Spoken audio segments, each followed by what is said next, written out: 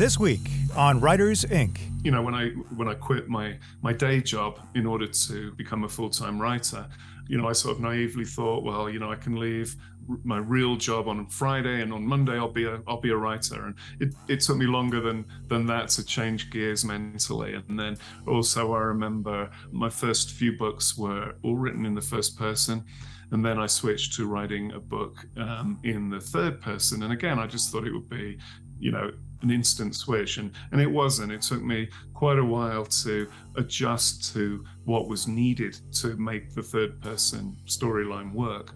And so, you know, yeah, I think I probably, there's a danger that I would kind of naively rush in and think, oh yeah, I can be Reacher, you know, weekdays and the Janitor weekends. I think I would just tie myself in knots. So if I do it, I want to make sure that I've got a big enough block of time that I allow for that, you know, the overhead of changing gear mentally and moving from one voice to another.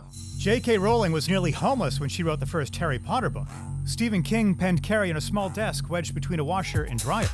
James Patterson worked in advertising and famously crafted the Toys R Us theme song long before becoming an author. Join New York Times bestseller J.D. Barker and indie powerhouses Jay Thorne and Zach Bohannon as they pull back the curtain on some of the world's most prolific authors. Where did they start? What is their process? The biggest names in publishing all have origin stories. All have tips and secrets.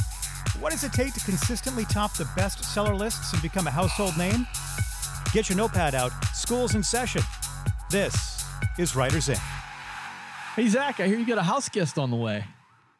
I do. I'm about to be vegetarian for like 5 days, I guess. So 5 days?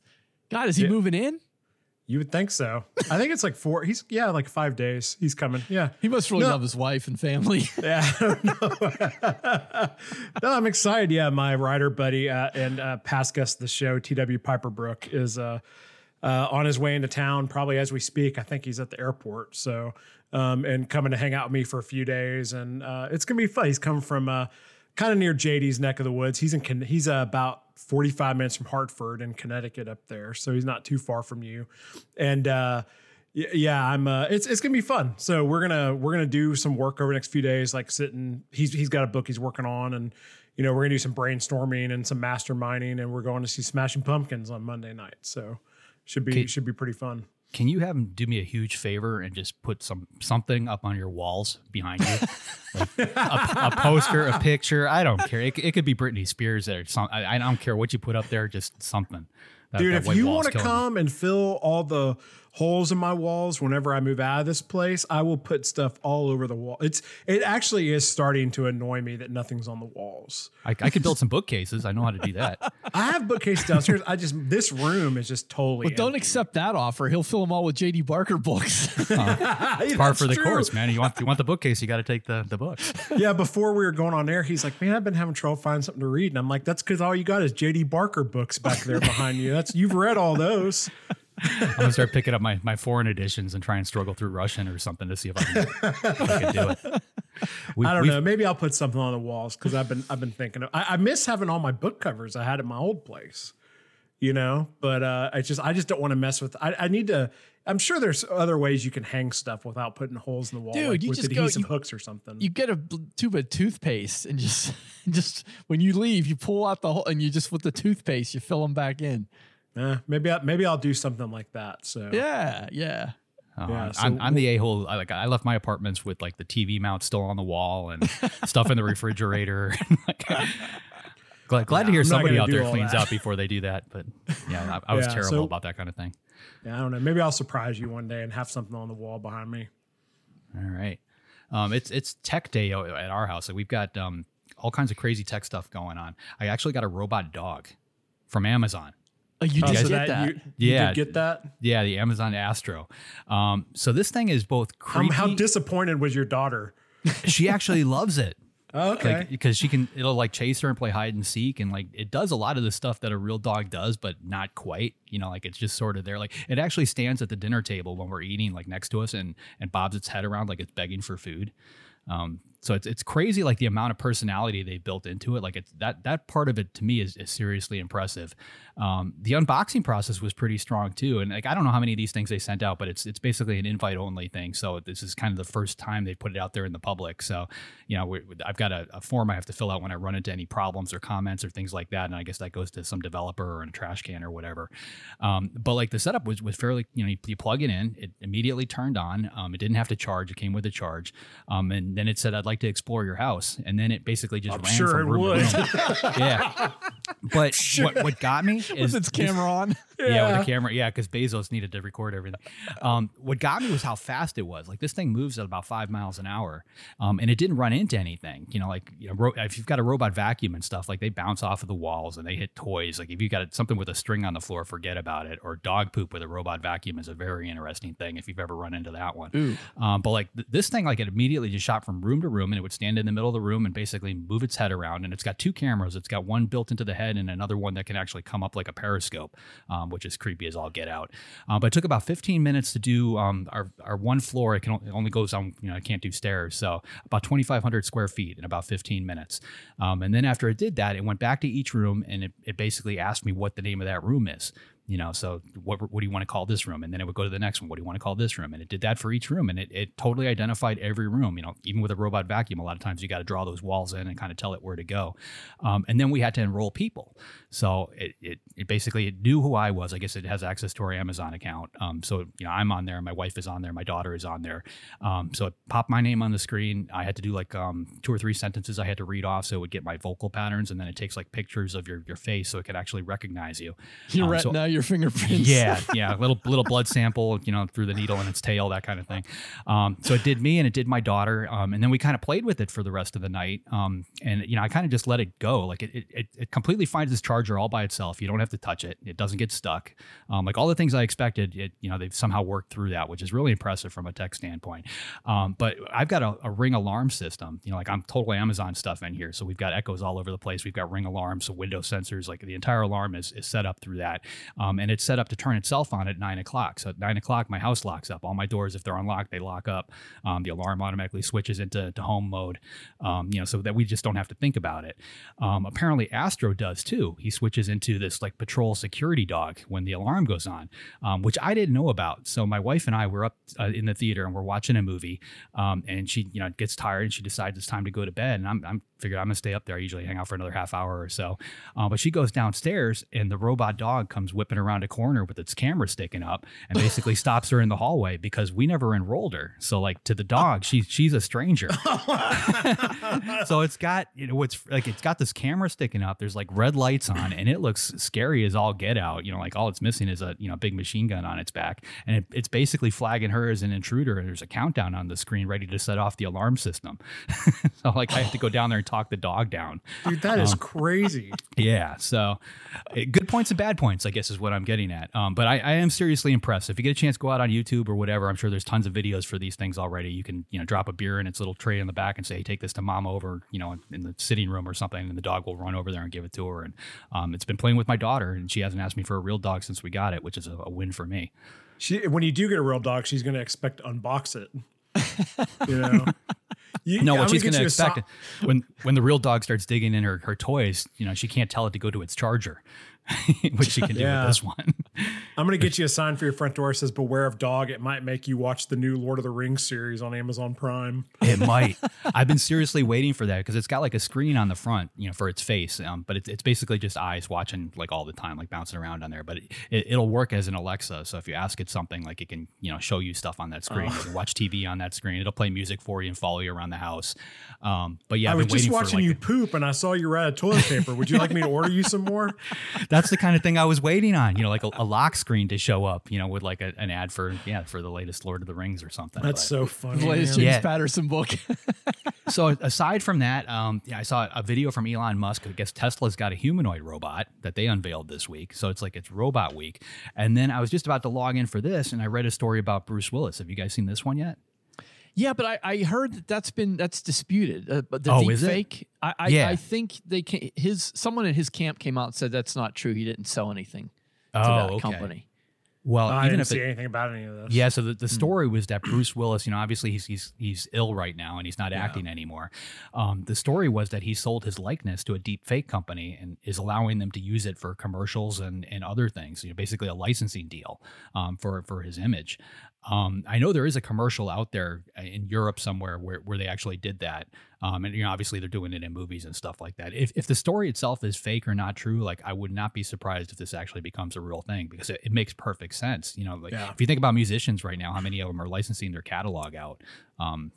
It's basically the same thing. You get towards the end of your career and say, well, how do I keep this going? And 200 years from now, they may be watching Bruce Willis and Arnold Schwarzenegger and the same people we have now. Like there might not be a new crop of actors anymore. We might be stuck with the crop that we've got now. Well, I'm thinking like 2 years, 200 years. I'm thinking like 2 weeks. I don't know if you guys are paying any attention to the what's happening with the AI generative art.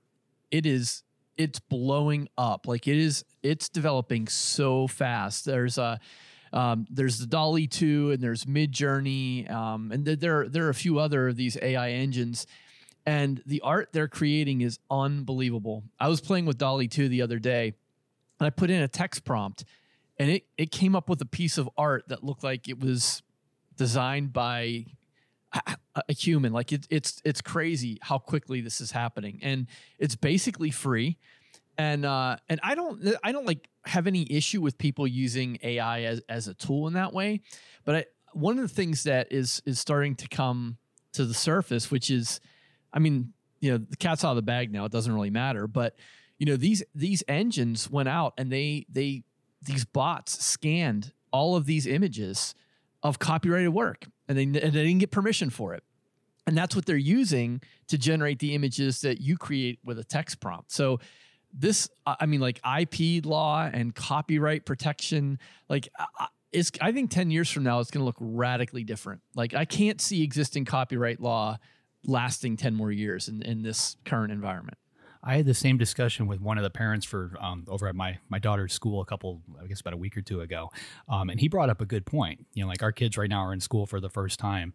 They're reading books that are copyrighted and owned by somebody else. They're being shown pictures that were drawn, painted, designed, created by somebody else. They're basically, and they may become an artist, based on that. So I get that the material that the AIs were shown was copyrighted, but at the same time, that's how we teach, humans.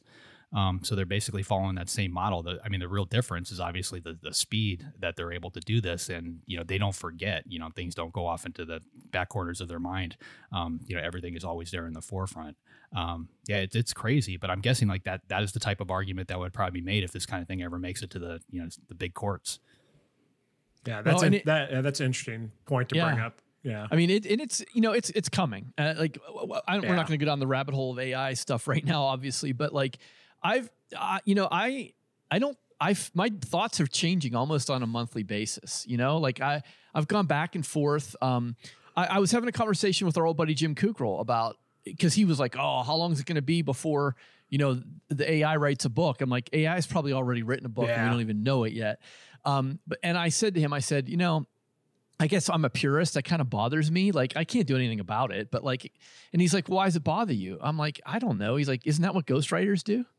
And I was like, yeah, I guess so. He had a good point. Yeah, I'm glad you mentioned this because actually something made me think of something I wanted to bring up to you guys that's totally related. But I traveled down to see my parents this last weekend, and of all places I was in, I stopped in Batesville, Mississippi at a fast food restaurant to order, and an AI took my order. Have either of you guys had that happen yet? No. So yeah, it freaked me out because it was clearly an AI. Like she sounded like I could tell. It's just like when your Amazon device talks to you.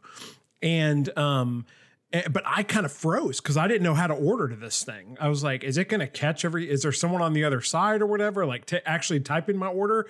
And I was just like, I ordered my food for my daughter. I was like, I want a number 3 kids meal or whatever with like only ketchup, pickles, or whatever. I gave it very specific instructions and ordered just like I would somebody else. Man, it picked it up with 100% accuracy and everything was good. And when I got to the window, I asked them, I was like, did that thing just take were you guys writing it down? She's like, no, it hears everything you say and complete and accurately takes your order. And then we just make it and bring it to you.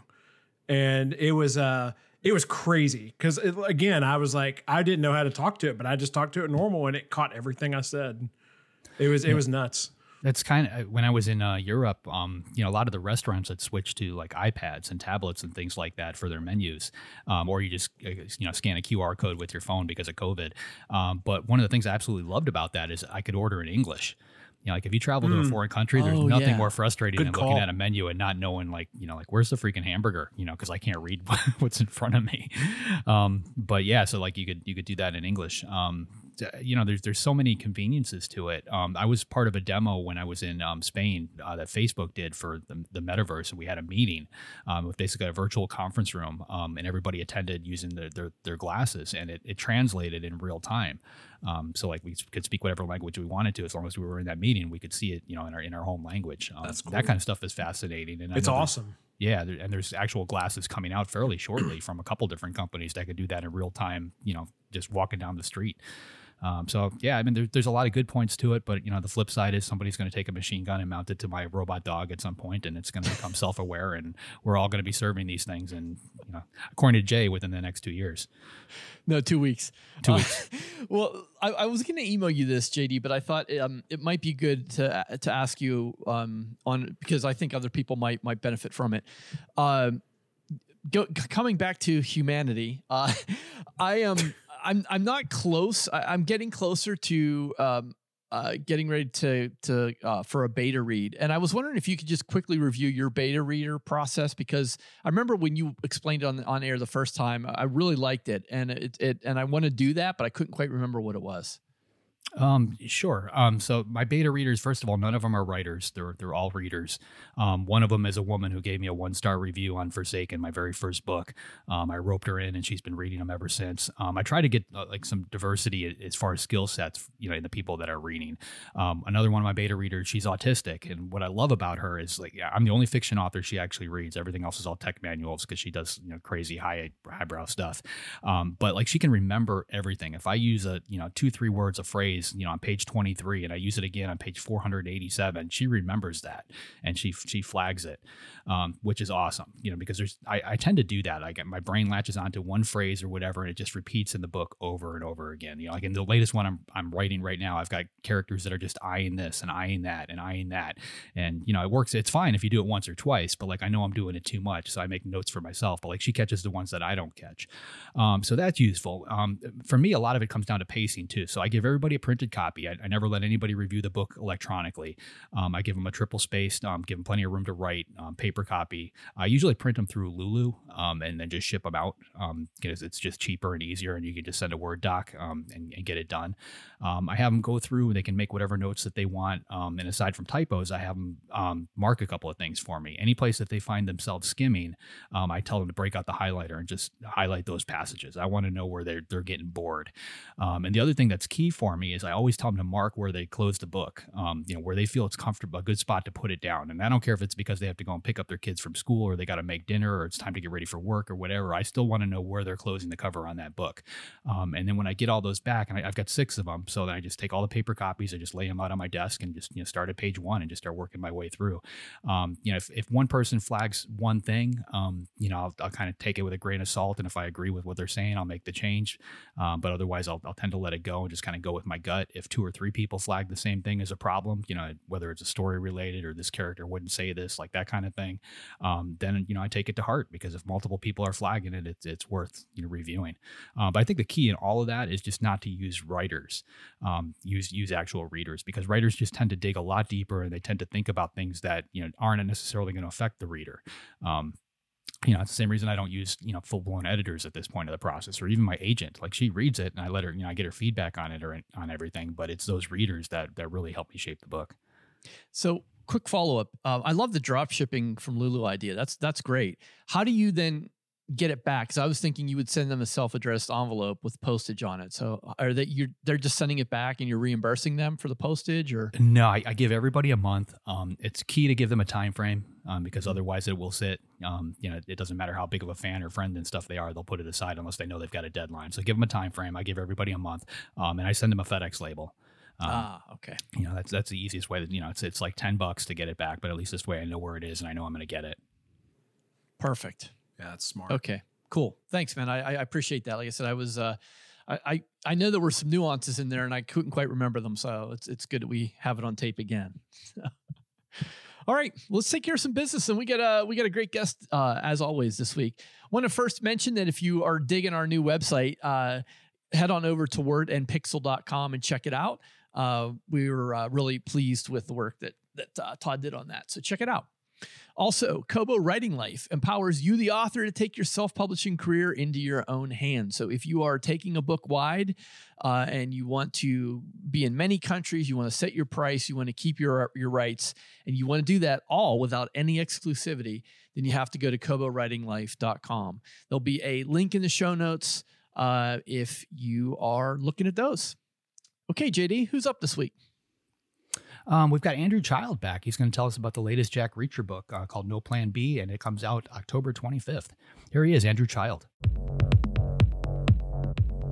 Andrew, so great to have you back on the podcast.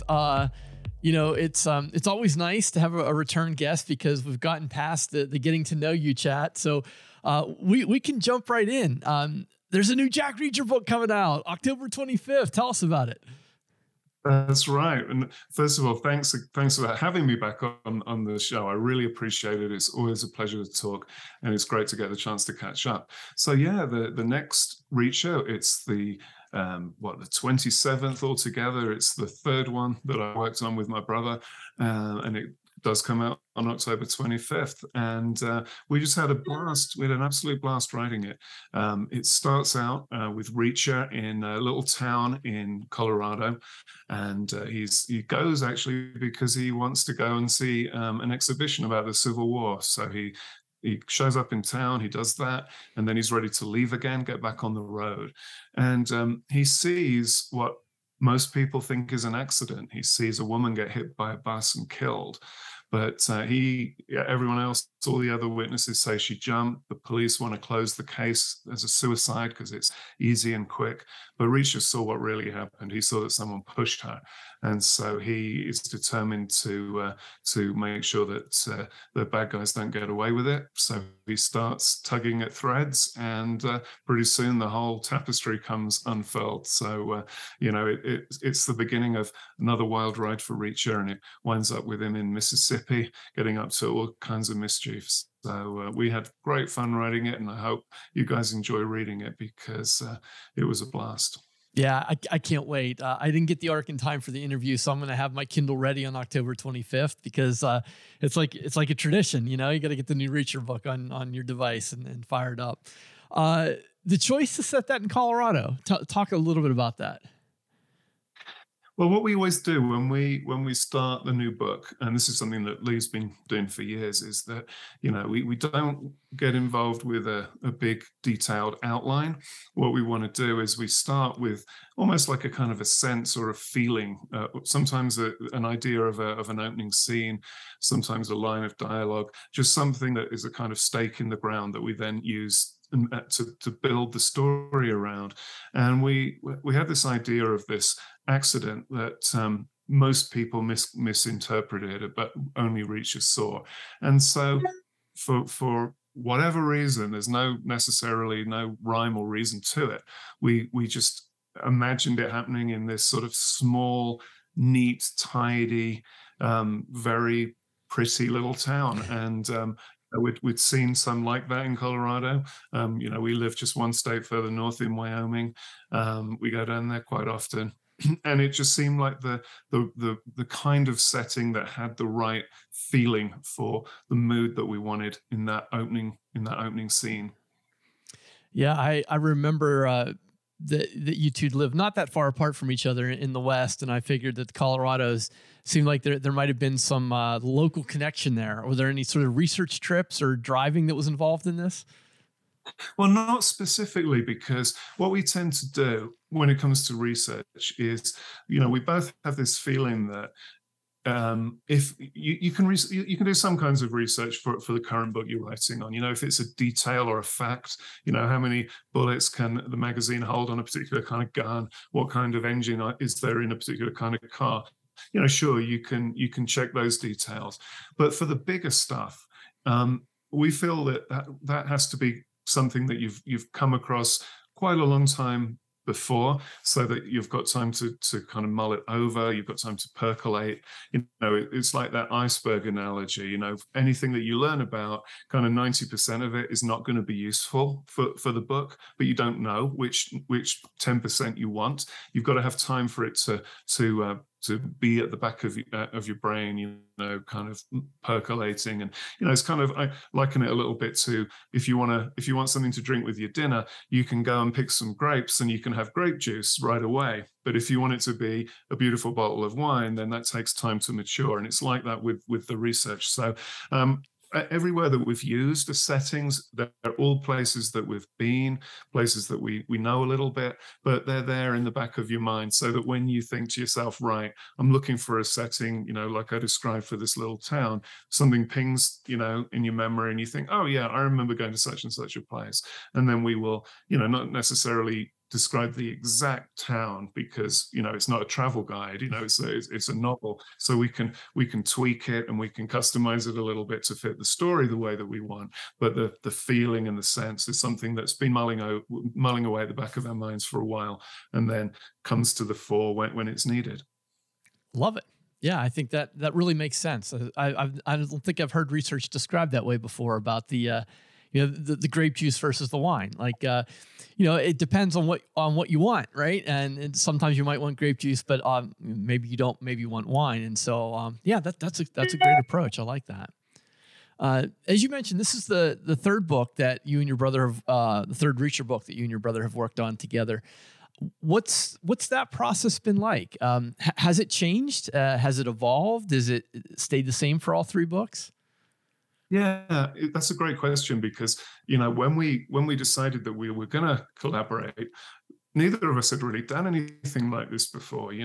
We're both very stubborn. We're both very kind of clear about what we want to achieve and how. And neither of us ever had much of a reputation as working well with others. So it was an interesting experiment, and then it became doubly interesting, because the first book that we wrote together, The Sentinel, we started it right before the pandemic started. And then, of course, that kicked in and everything changed. So we kind of had felt our way to a method of, he would come over to my house, we would sit in my office, and we would kick ideas around and decide what to do. But then we'd both traveled a bit over Christmas and the New Year, and then the pandemic started, and we tried to be conscientious about not exposing each other to, potential, infection. So then we changed our method, and we started to email the document back and forth. And surprisingly, that turned out to be a better way for us to work, because what was happening before, you can imagine, you get together in the morning, and maybe you've written something the night before. You can't help but to kind of introduce it. You can't help but say, well, this is how it follows on from the previous scene. This is why I think it's important. This is where I think it's going to go next. You can't help but do that. And then when you've heard that, you cannot read it with fresh eyes, because the explanation is in your head already. And so that isn't what happens when you buy a book or you get a book from the library, is it? You've only got the words on the page, and they have to either stand on their own or not. Hopefully they do. So when all you had was a document appeared on your computer, and you all you had was the words on the page, and so it was actually a much better way to do it, because it was quicker. If something wasn't working properly, it was immediately obvious.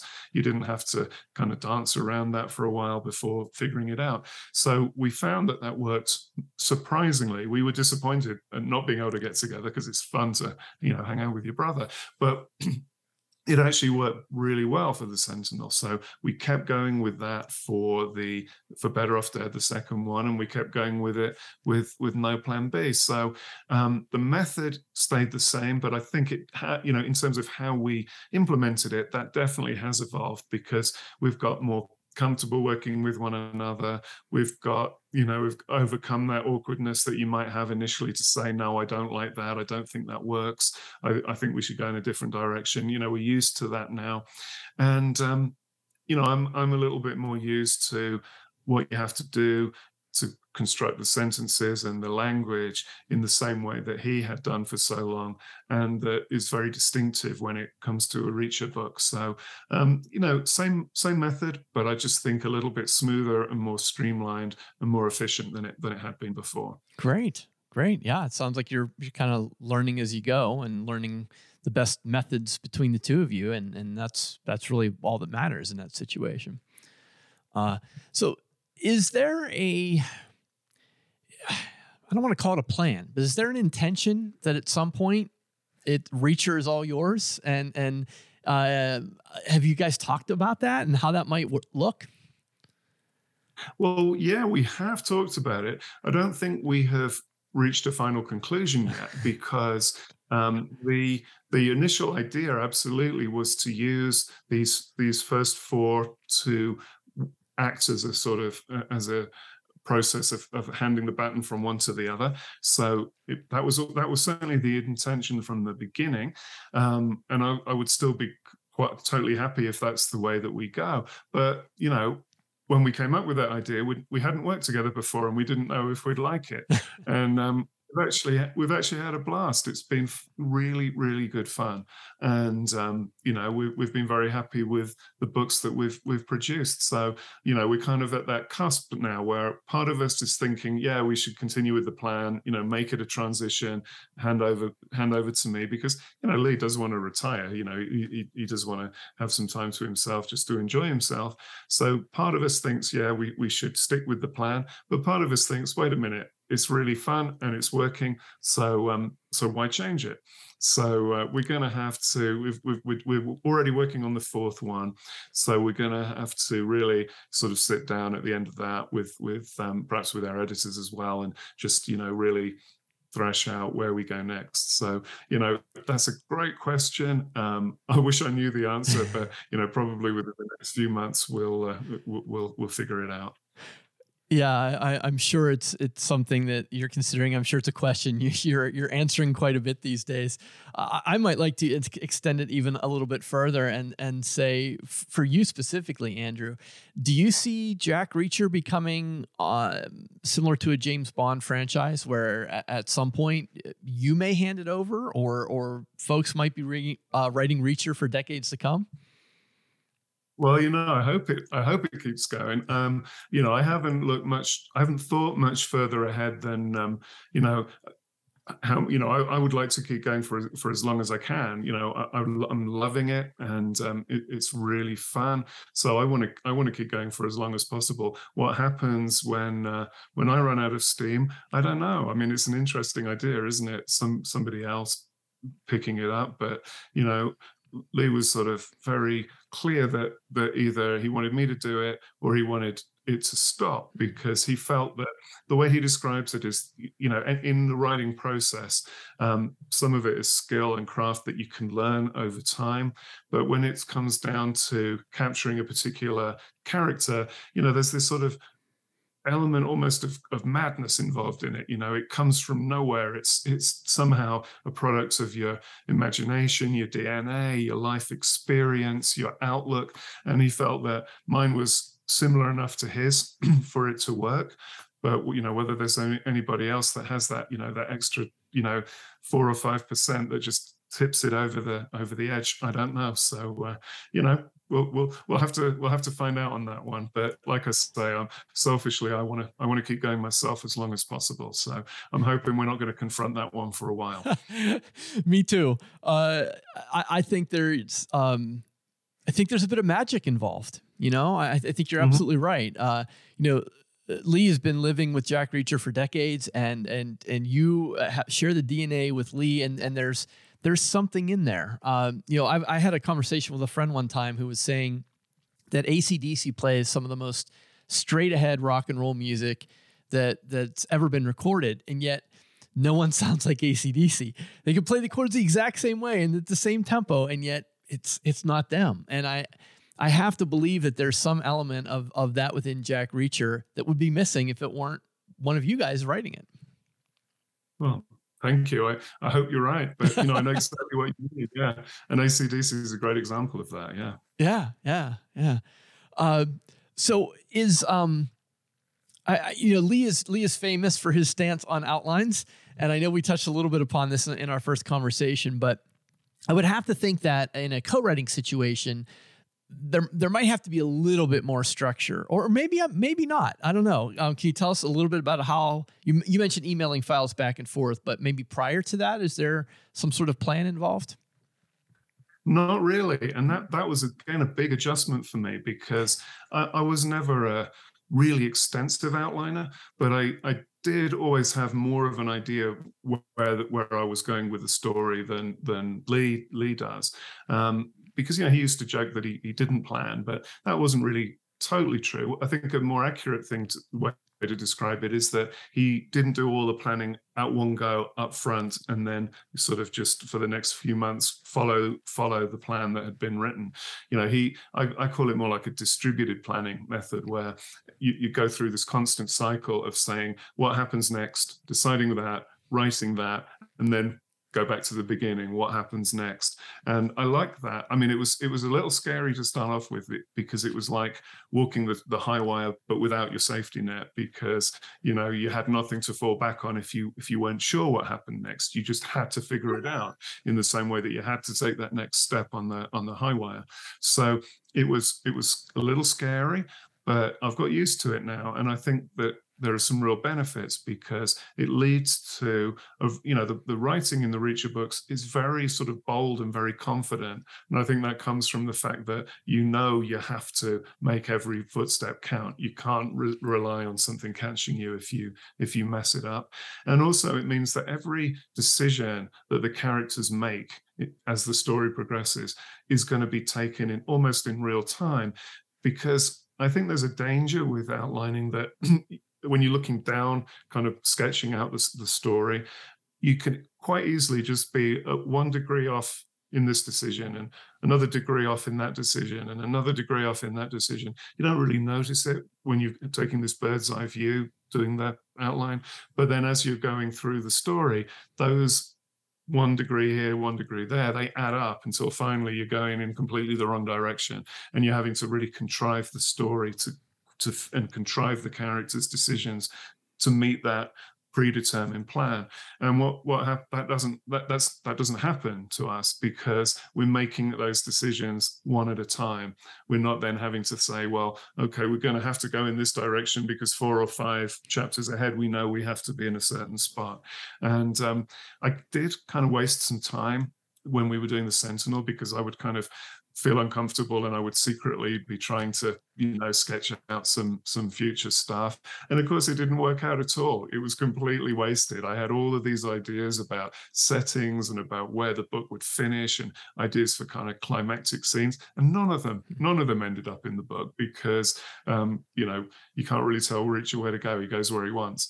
And so I learned from that, even you just got to live with the discomfort and actually use that to make sure that you're at the top of your game, and that your decision making is as fine-tuned as possible. So yeah, that was definitely the biggest learning curve for me, as we've gone through, is just trusting that you're going to make good decisions, and trusting that it will take the story in the right direction. Yeah, I couldn't agree more. I think I'm in a process now where I'm doing something very similar. I don't have an outline. I have some tentpole scenes possibly, and I'll write a few scenes, and then I circle back to the plan and revise it. And then, because like you said, you get a 1 degree or off here and 1 degree off here, and by the end you're 40 or 50 degrees off, which is not at all where you intended to go. And so you have to be, very, very careful as you go. But I think too, it's frightening to see all that white space, like whether you're looking at the manuscript itself or your planning documents, all that white there, I think it's human nature to kind of want to rush in and fill that. And it's hard to fight that impulse.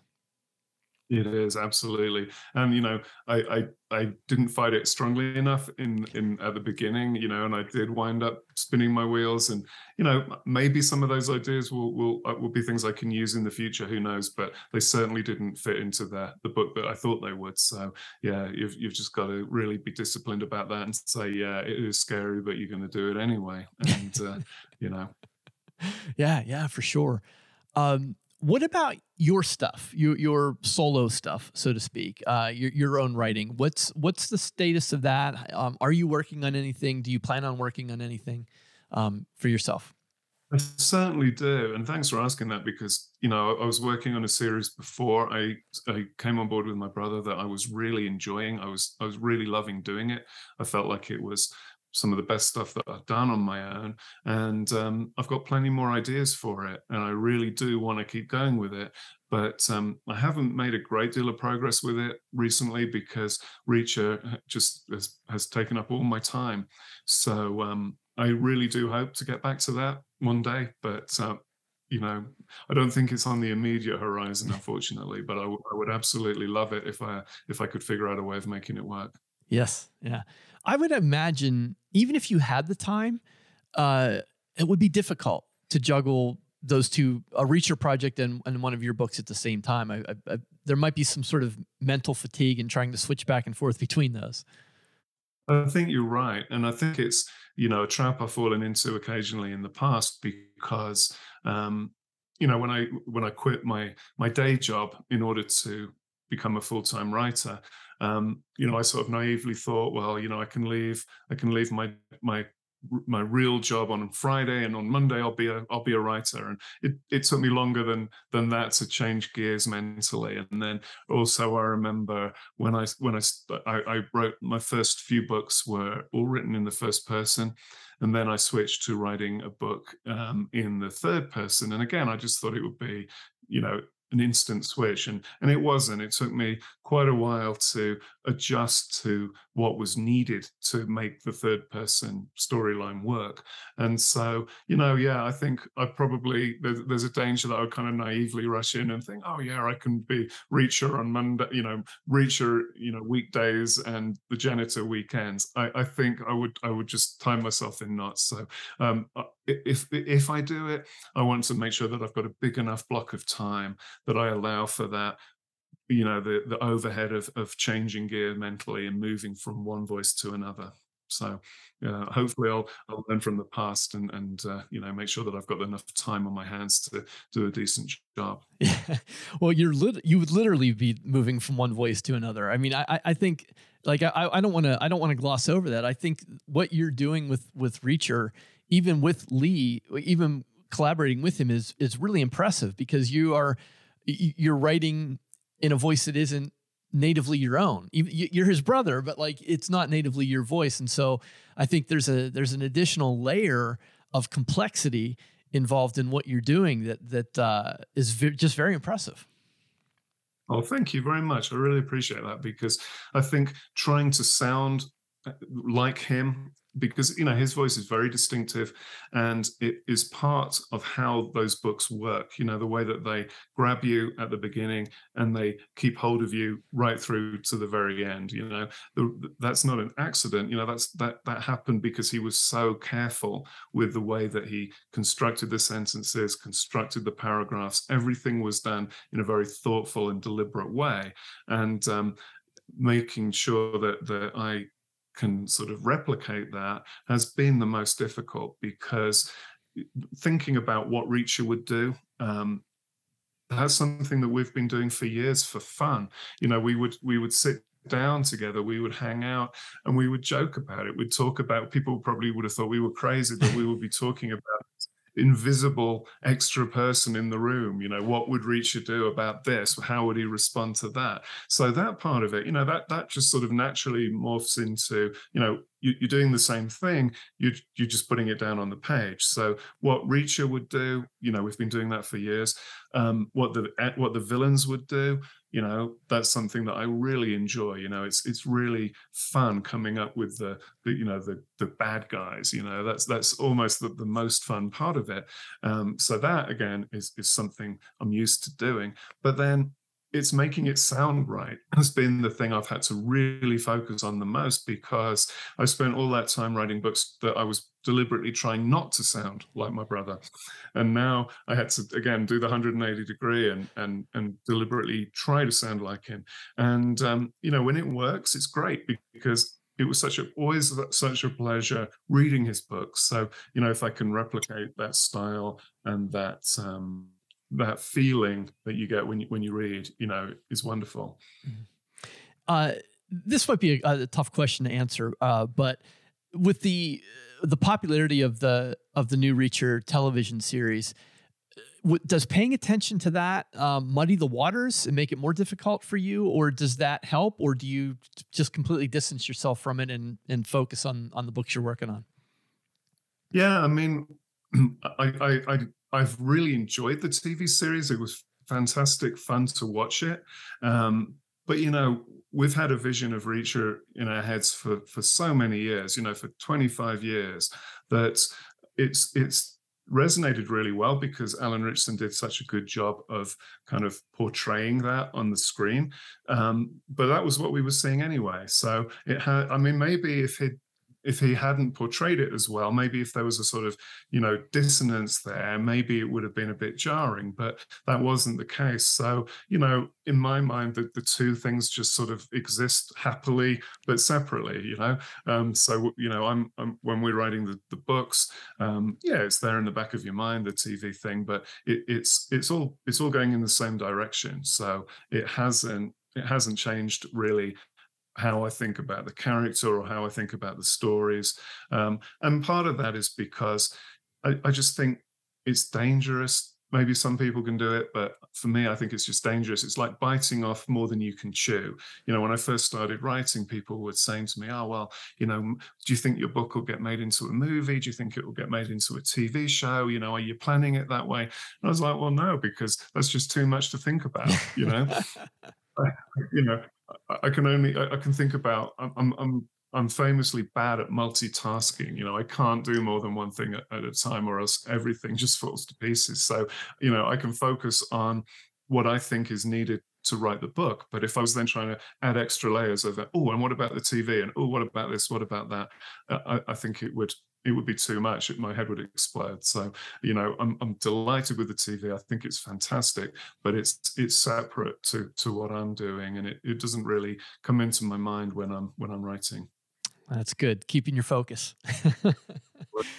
It's always a pleasure to talk to you, Andrew. We love having you on the show. Last question for you. Hopefully it'll be a softball, but what are you excited about these days? What's getting you out of bed in the morning? Well, two things really. One is it sounds hokey, I'm sure, but, getting to do something that I love doing and to do it with my brother and, to be able to put food on the table as a result, that is fantastic. And also, as 6 years ago, we moved out to Wyoming, and I just love being in the surroundings here. They're so peaceful, so calm. I just love to just get outdoors and just enjoy being in such a beautiful place. All right. It's always great to have a follow-up conversation with someone. I just feel like we're starting like coasting downhill, from the very beginning. So it was wonderful to talk to Andrew again. Zach, I wanted to start with you this week in terms of the collaboration piece, since you and I have collaborated and you've collaborated with other people, and the idea setting up, justifying the scene feels like something we naturally want to do in a collaboration. And Andrew said that it kind of ruins it. What were your thoughts on that? Yeah, that was definitely interesting to listen to, as someone who, as you said, you and I wrote 13 books together or something like that, I think. And much like them, I mean, our process kind of definitely evolved over time and changed.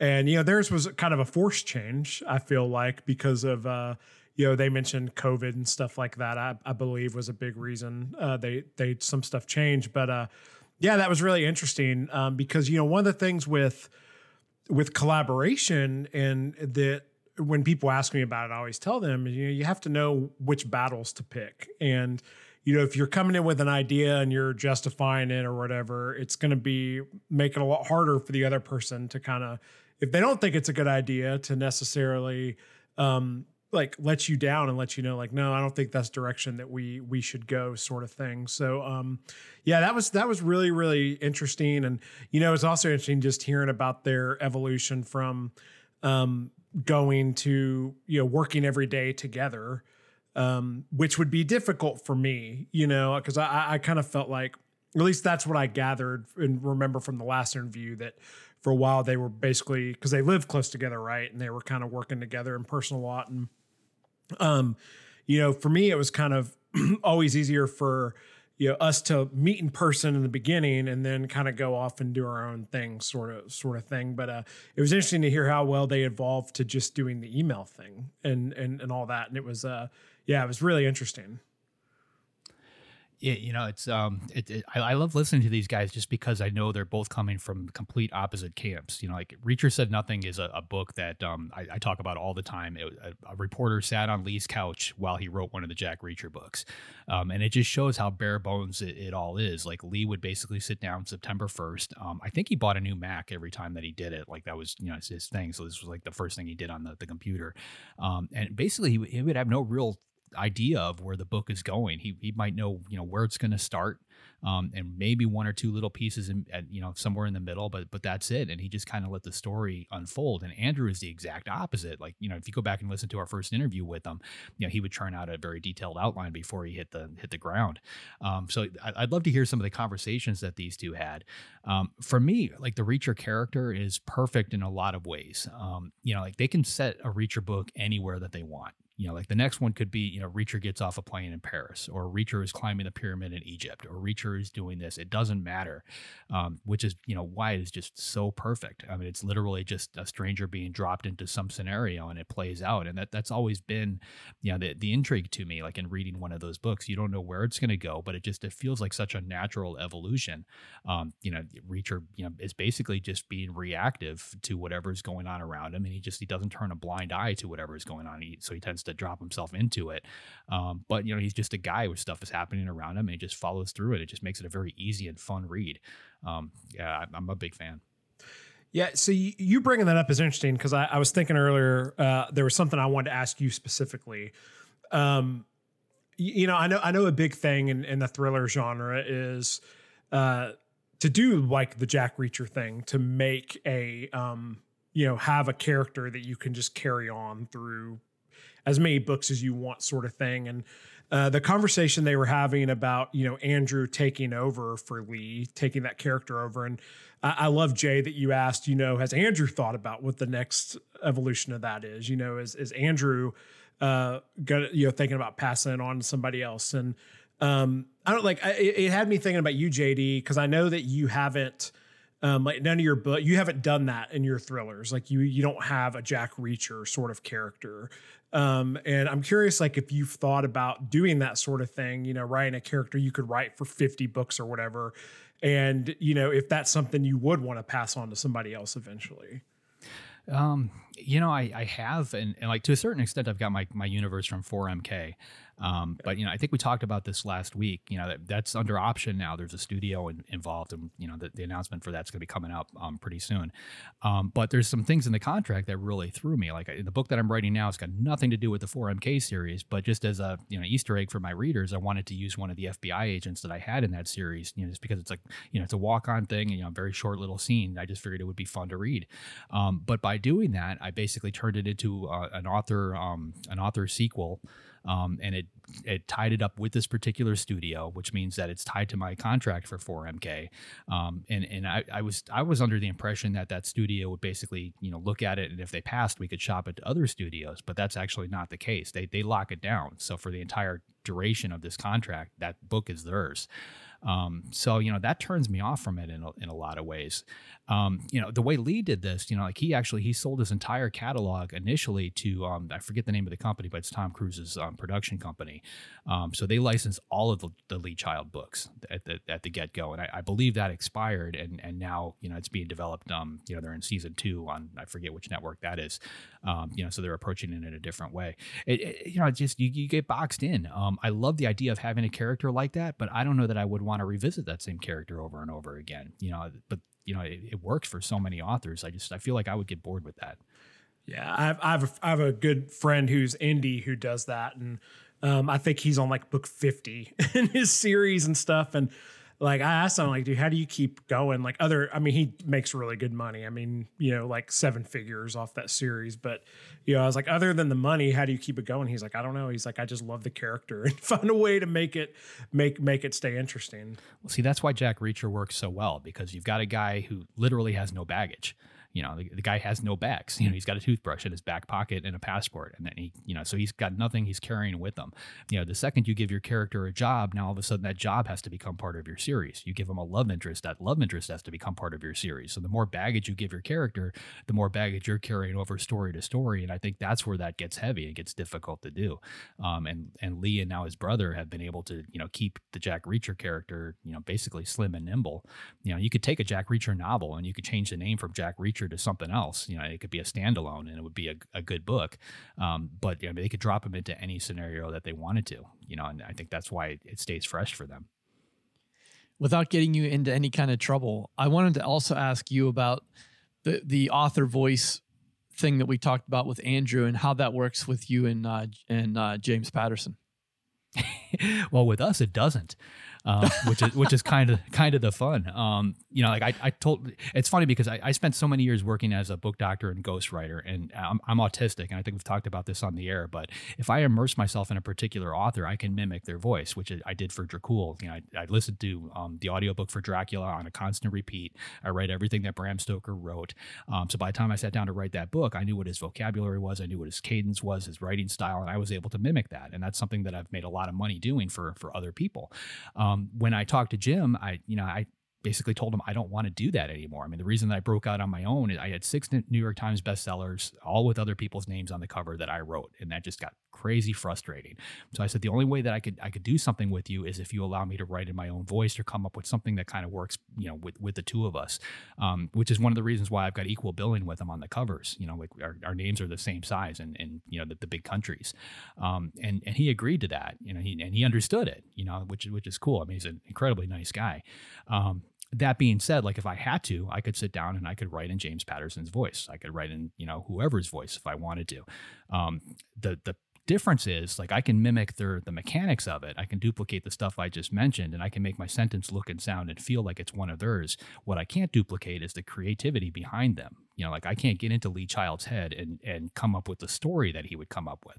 I could tell the story if he told me what the story was, and I could tell it in his voice, but I couldn't create the story. And I guess that's the real difference. I don't want to stray too far away from Andrew and stuff, but I don't know. I'm interested. I'm kind of interested in some stuff you said now, because I know that, something with a lot of autistic people is exactly what you said. Like they find ways to mimic other people and their actions, and so like the way they act socially and stuff. And I find it really interesting that you kind of turned that on its head and turned it into an advantage for ghostwriting and working with Jim and stuff like that. And I guess, like, I'm curious, did that make it hard for you to find your own voice in any way? I think it did. And I don't know. I've struggled with that one quite a bit. Because for the first couple books, I wasn't sure I actually had my own voice, because I was reading other people. I was like, maybe this sounds like so-and-so, or maybe it sounds like this person. But when I actually did notice that I really did have my own voice is when I went back from a project where I had worked with somebody else and actually sat down and wrote my own. And I realized that I got 3 or 4 chapters in before I actually found my voice again. Like I noticed that there actually was a difference. The first couple chapters felt very much like the book that I had just finished. And then all of a sudden I settled into my own real voice, and I realized what it was. So I do have my own author voice that I can use. Being autistic, I don't know how much of it really is me. I think it's probably a mix of absolutely everybody that I read. Because that's one of the things that they teach us. Like I didn't know I was autistic until I was 22. That's when I got diagnosed, and when I sat down and started going to therapy and stuff for it. So I had a hellish childhood, dealing with a lot of that. But when in therapy for it, that was basically what they taught us. When you're in a social situation, look at other people, mimic the facial expressions, mimic the, if they're laughing, you should be laughing. If, they're smiling, you should be smiling. It happens in a millisecond, but that's essentially what autistic people are doing. And it's extremely draining too. That's another aspect of it they don't talk about, but it's work, where everybody else is hanging out and having fun. I'm basically just trying to keep up and, keep up an appearance of having fun. So it's a very different thing. It's kind of like what your dog is doing. Yeah, it's a robot dog. It's sitting right outside my office door right now, just hanging out. Learning how to podcast. Learning how to podcast. I also in the interview, I think Andrew called it madness and I called it magic. And I immediately thought about JD saying that you can teach someone how to be a writer, but not necessarily how to be a storyteller. And I kind of heard your voice in that moment. And I was wondering, like, do you think that's what Andrew was talking about when he was talking about the madness of the creative energy? I think that's part of it.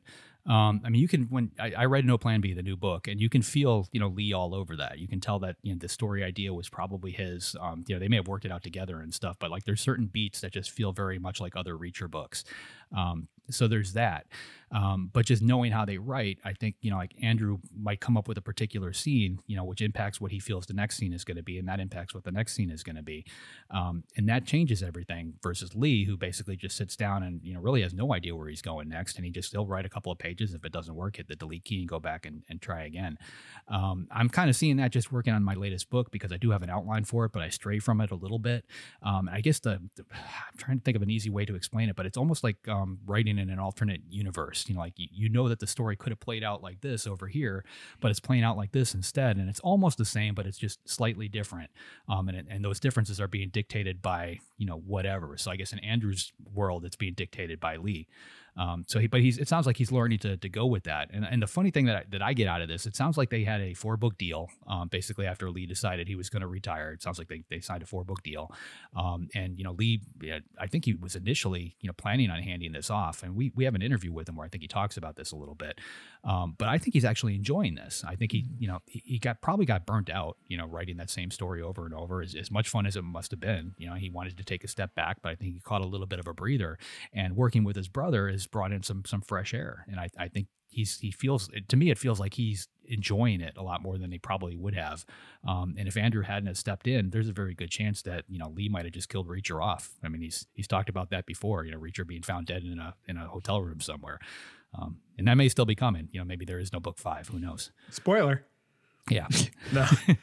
No. One other thing to touch on real quick, before we get out of here, I was, when you guys were talking about research, that was kind of interesting. And him making the point of, not really feeling like he needed to location scout because he felt like when he uses locations in there, it's places that you should be familiar with is kind of what I got out of it and stuff. And I found that was really true, because I feel like even visiting a place, wants to get a feel for it. I don't know if you can really get a feel for a place, like that. And I specifically thought of, Jay, when we wrote Final Awakening, one of my favorite bad reviews we got was the guy said something along the lines of, yeah, these guys went to New Orleans one time and thought they knew about it. And I was like, you're always going to have that one jerk who is from there and is going to pick out anything. But I was laughing because I was like, man, and I can speak for you too. Like, I know that city. I know the vibe of that. I've spent more time in New Orleans than any city I haven't lived in,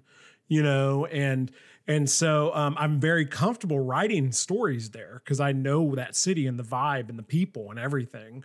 So I thought that was pretty interesting, him talking about that. Well, you nailed it. I mean, the trick, like if you're going to go to a place, learning the vibe is the one thing that you really need to do. New Orleans has a certain life to it. And every city does. And I think if you're going to take the time to actually go to one, you need to figure out what that unique little twist is for that particular city. Everything else you can get home and you can go on Google and you can get the streets, you can, get the locations, you can do, pull up a real building and you can step inside, do all that virtually. Everything you need to do is on Google. But you can't duplicate that vibe unless you've actually been there. So if you want to make a city feel real, you need to do that. One of the other things that Andrew brought up that I don't think is talked about a whole lot, but they sit down and they ask, well, what would Reacher do? I think a lot of authors need to sit down and not only ask that question of their main character, but ask it of other characters.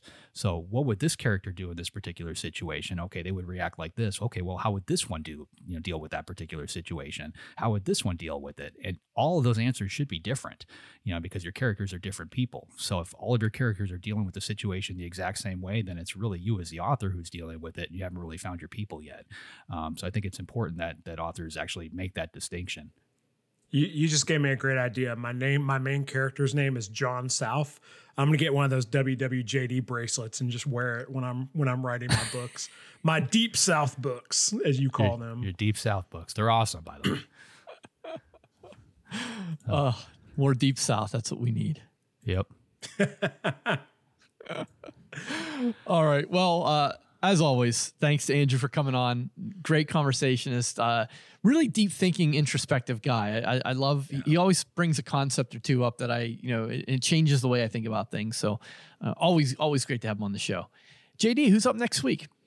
Next week, we've got Ruth Ware coming on. She's international #1 bestseller of multiple thrillers, In a Dark, Dark Wood, The Woman in Cabin 10, The Lion Game, The Death of Miss Westaway. Her latest is called The It Girl, and it releases July 12th. So Ruth Ware. Excellent. Looking forward to it already. If you'd like to be notified as soon as new episodes publish, make sure you go to writersincpodcast.com and sign up now. We'll see you next episode and have a great week of writing. Thanks for listening to this episode of Writers Inc. Access the show notes and leave a comment at writersincpodcast.com.